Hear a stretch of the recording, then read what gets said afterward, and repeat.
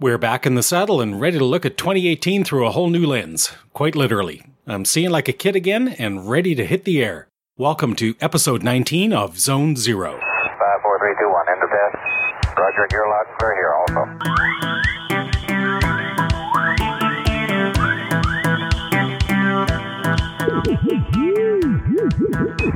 4, 3, 2, 1. You're listening to Zone Zero.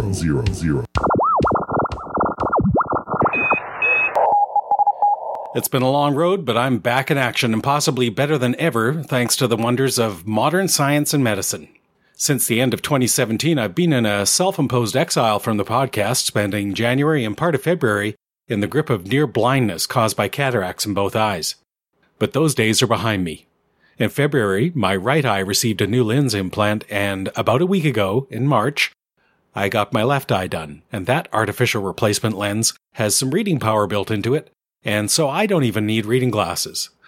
Well, except for reading the small print on a pill bottle or for soldering electronic parts perhaps, but I can live with that. All of that is to say, I have no excuses left for not putting my entire best effort into whatever I choose to pursue. And my favorite pursuit is amateur radio contesting, as you know.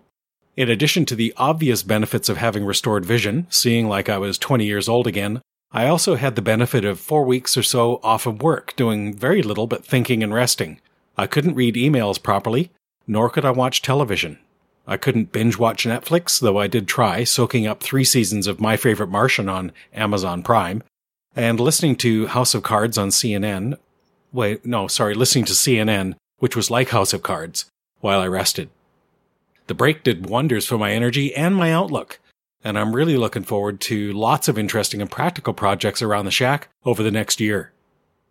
I want to thank everyone who sent me best wishes while I was waiting for the surgery. In particular, Brian, AF7MD in Oregon. Thank you so much for taking the time to write and letting me know your thoughts. I appreciate it a great deal, and it helped to push me through to get back at it. Now, I'm going to confide in you that while I wasn't able to see, I was still able to dabble in the occasional contest while I was awaiting my new vision. In fact, so far in 2018, I've competed in 12 contests already, which is quite something when you consider I literally could barely see characters on a computer screen even if I zoomed in to 200%. In those 12 contests, I averaged 269 contacts per event. That's lower than the average of 310 contacts across 46 contests that I participated in through all of 2017, but it's still pretty respectable considering my limitations. All of this is a segue to an interesting phenomenon I've noticed in tracking my contest performance over the past 16 years, essentially across Solar Cycle 24 as we approach the beginning of Cycle 25. If you go to my contest scores webpage, and there's a link to that on the show notes for episode 19, you'll see the scores that I've recorded in every significant contest since 2002. As of this month, I've entered 861 contests, and there are links to my post-contest write-ups for almost every one of them. Again, you'll find links in the show notes for episode 19 on the Zone Zero podcast website at zone.va7st.ca. At the bottom of the scores page is a chart showing each year's total QSO count and the number of contests entered for that year. Curiously, the chart reveals that the highest annual QSO totals occurred in a twin peak in 2012 and 2014, and that correlates very closely with the 2 peaks we saw in Solar Cycle 24's sunspot counts. Now, if I was a betting fella, I could use this past performance to project future performance. So, in 2017, I ended up making 16,700 contacts. Looking back over the previous solar cycle, I see that the closest equivalent performance was in 2006, with 16,000 contacts. I haven't substantially changed my contesting habits or antenna capabilities over those years. I still have a tri-band Yagi on a short tower and wire antennas for the low bands. With this historical comparison, I think I can reasonably predict that in 2018, I'll end up with a QSO total similar to the one after 2006, and that will be 2007, when I had 18,600 contacts, or a marginal improvement over the previous year. The big jump that I would expect to see is next year in 2019, when I think we'll see a rise in the new solar cycle and a significant improvement in contest performance. Going from 2007 to 2008, for example, my performance rose from 18,600 Qs to 20,000 QSOs in 2008. That's all conjecture, of course, but I like to play with the historical performance to see how well it applies to current and future conditions. We're at the bottom of the cycle now, and should see things improving over the next couple of years. All of that good news doesn't take the sting out of current conditions, though. Simply put, things pretty much suck right now. Solar flux has been sitting at 68 for weeks, if not months, and there are 0 sunspots. That's as low as things can go. Clearly, the high bands are virtually useless, that's 15 and 20 meters, and though the lower bands, that's 40 meters on down, they still kick up some dust, but they don't make for riveting contest experiences the way a snappy 15-meter band does. If we take a look at March in review, the CQ Weird Prefix single sideband over phone contest ran in early March, and conditions were about as poor as they can get, which is a familiar refrain these days. The following weekend, March 17th to 19th, we had the Bartig HF RTTY contest. It's a worldwide event in which everyone works everyone, and I love that one. The trick is to find as many DXCC countries on each band, plus all the call areas of Japan, the United States, Canada, and Australia. This year, the bottom fell out of the bands, and I only managed to work 5 continents, and I did not hear Africa all weekend. And, to make things worse, I only worked 1 station from Japan across the entire weekend. So, band conditions are wreaking havoc on contest performance. But that's all going to change. By this fall, I hope we'll see things start to improve marginally, and by next year we should see a substantial improvement as solar conditions improve, sunspots return, and solar flux rises. Now I want to say a few words about yappy crybabies. I don't know about you, but I've noticed a new phenomenon lately. Short-tempered hams who are too quick to send email. Twice in the past week, I've received snotty emails from people during contests.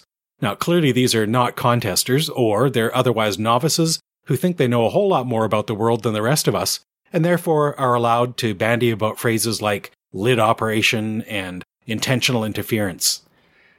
One culprit this time around was a fellow named Alessandro Grami, 5B4 Alpha Lima X-Ray, who emailed me during the Russian multimode contest this weekend to complain because I was working Japan on the same frequency he was on, which he only knew from the DX cluster reports. He could not hear me. He emailed me to accuse me of, quote, very poor operation, end quote, for not knowing he was on the same frequency, that was 14083 on 20 meters, while I was working Japan pointed 90 degrees away from his bearing. Congratulations, Alessandro Grame. You're the leader in the most ridiculous complaint of the year contest so far. The prize will be a certificate reminding the world that 5B4ALX is the center of the universe and all things revolve around him. Congratulations. A close runner-up is Michael D. Vick, Kilo Zulu 5 Mike Victor of West Virginia. During the CQ WPX phone contest, he emailed me with the subject line, intentional interference. A frequency cop, KZ5MV, told me all about his net operation on 14300, again on 20 meters. Unfortunately, what he didn't acknowledge was that I transmitted on 14.299, aiming at Europe, not West Virginia, for about 2 minutes before a rather polite sheepdog came up and asked me to move, so I wouldn't bother the net operation on 14300. Now, I couldn't hear the net operation, but I moved immediately upon being asked. Later, the, quote, intentional interference, end quote, email arrived in my inbox. So, Michael D. Vick, KZ5MV, you win the Certificate of Appreciation in the Unnecessarily Snotty Email category. Congratulations to you too. Now, thinking of spring, we're seeing daytime temperatures well above freezing here in southern British Columbia, and full-on spring is just around the corner.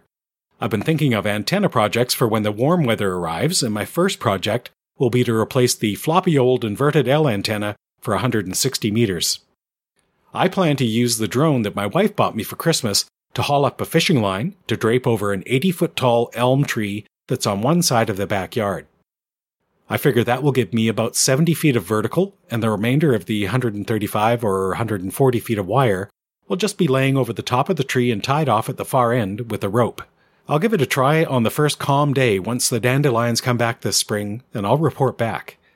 One thing's for certain, Boomer, the ham radio border collie, is going to love being back out there on the squirrel patrol. All winter long he's been bounding around the backyard looking for them up in the trees.